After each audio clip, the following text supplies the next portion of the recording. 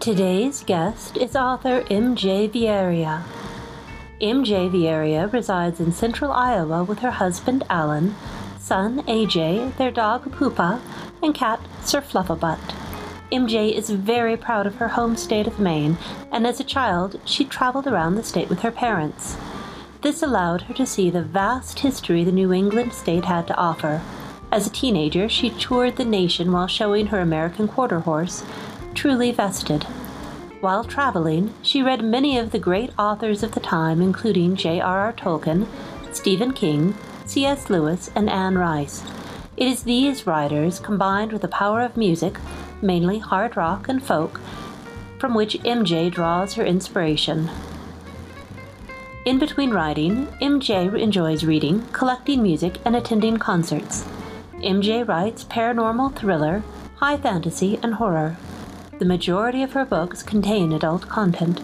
Reader discretion is advised.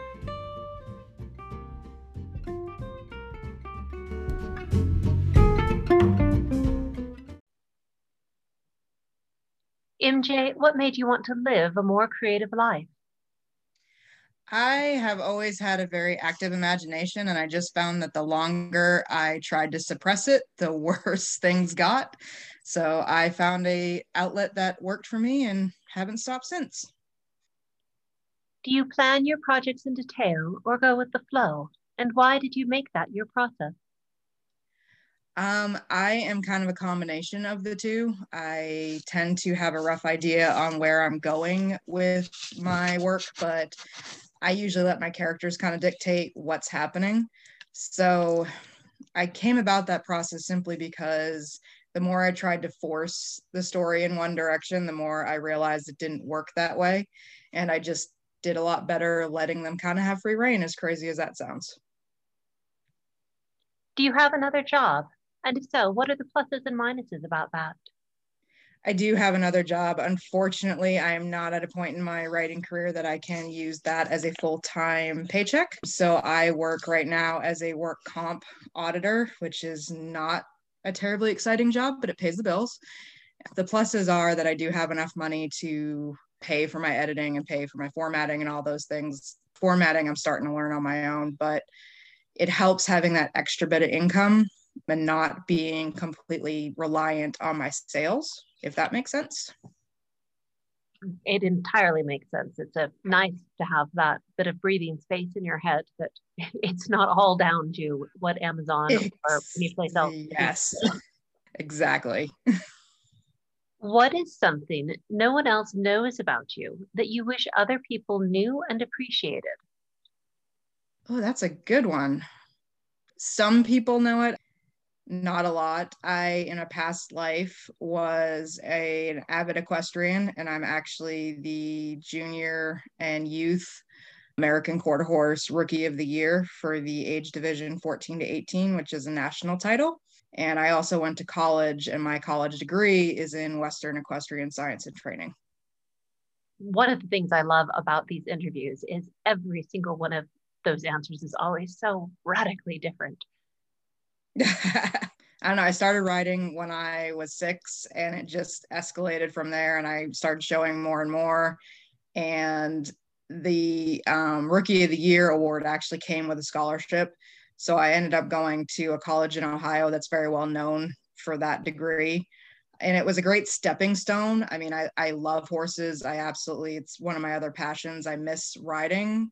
I haven't been able to ride much the last couple of years, but it's not something I can make a career out of. It just kind of burnt me out a little bit at the same time.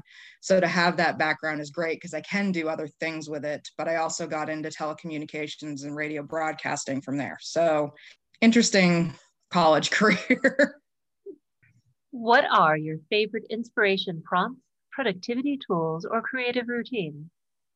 I absolutely love music. It's one of my biggest inspirations. So if I'm feeling that I'm in a slump, I tend to pull out a playlist that I've made for my character or the mood. I even have some for different worlds that I've built. So that's my biggest prompt. If that isn't helping me out, I tend to go to fantasy art. I love dark fantasy art, and Pinterest, unfortunately, has been a huge rabbit hole for me lately.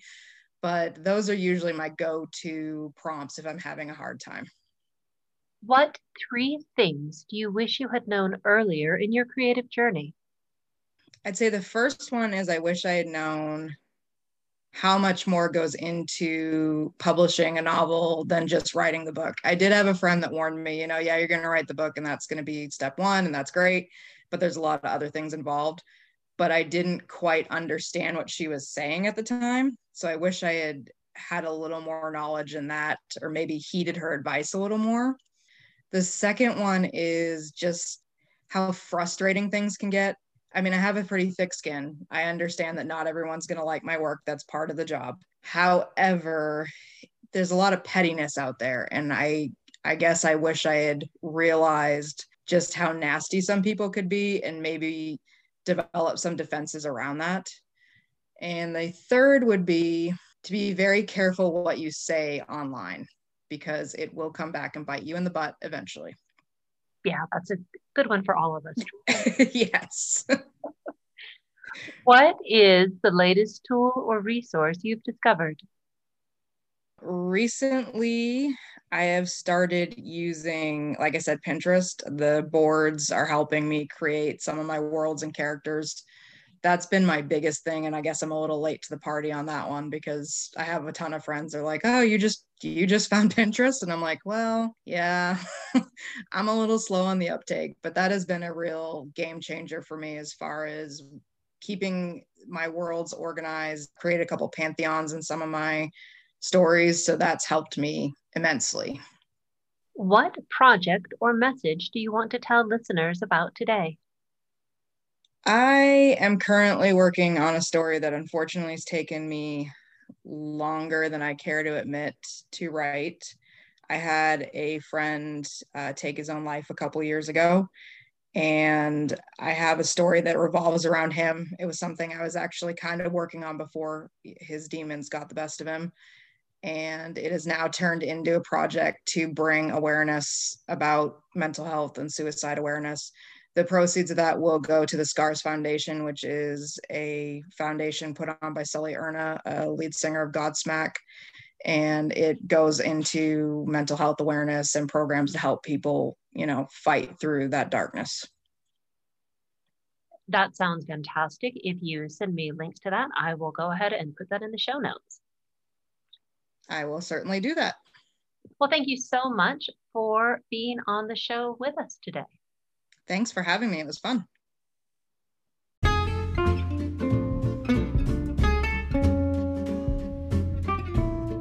You've been listening to Pants On or Off, all about creators and the creative process. If you'd like to suggest a guest for a future show, please drop by ellenwynbooks.com/guests. Now, go out there and make something fantastic.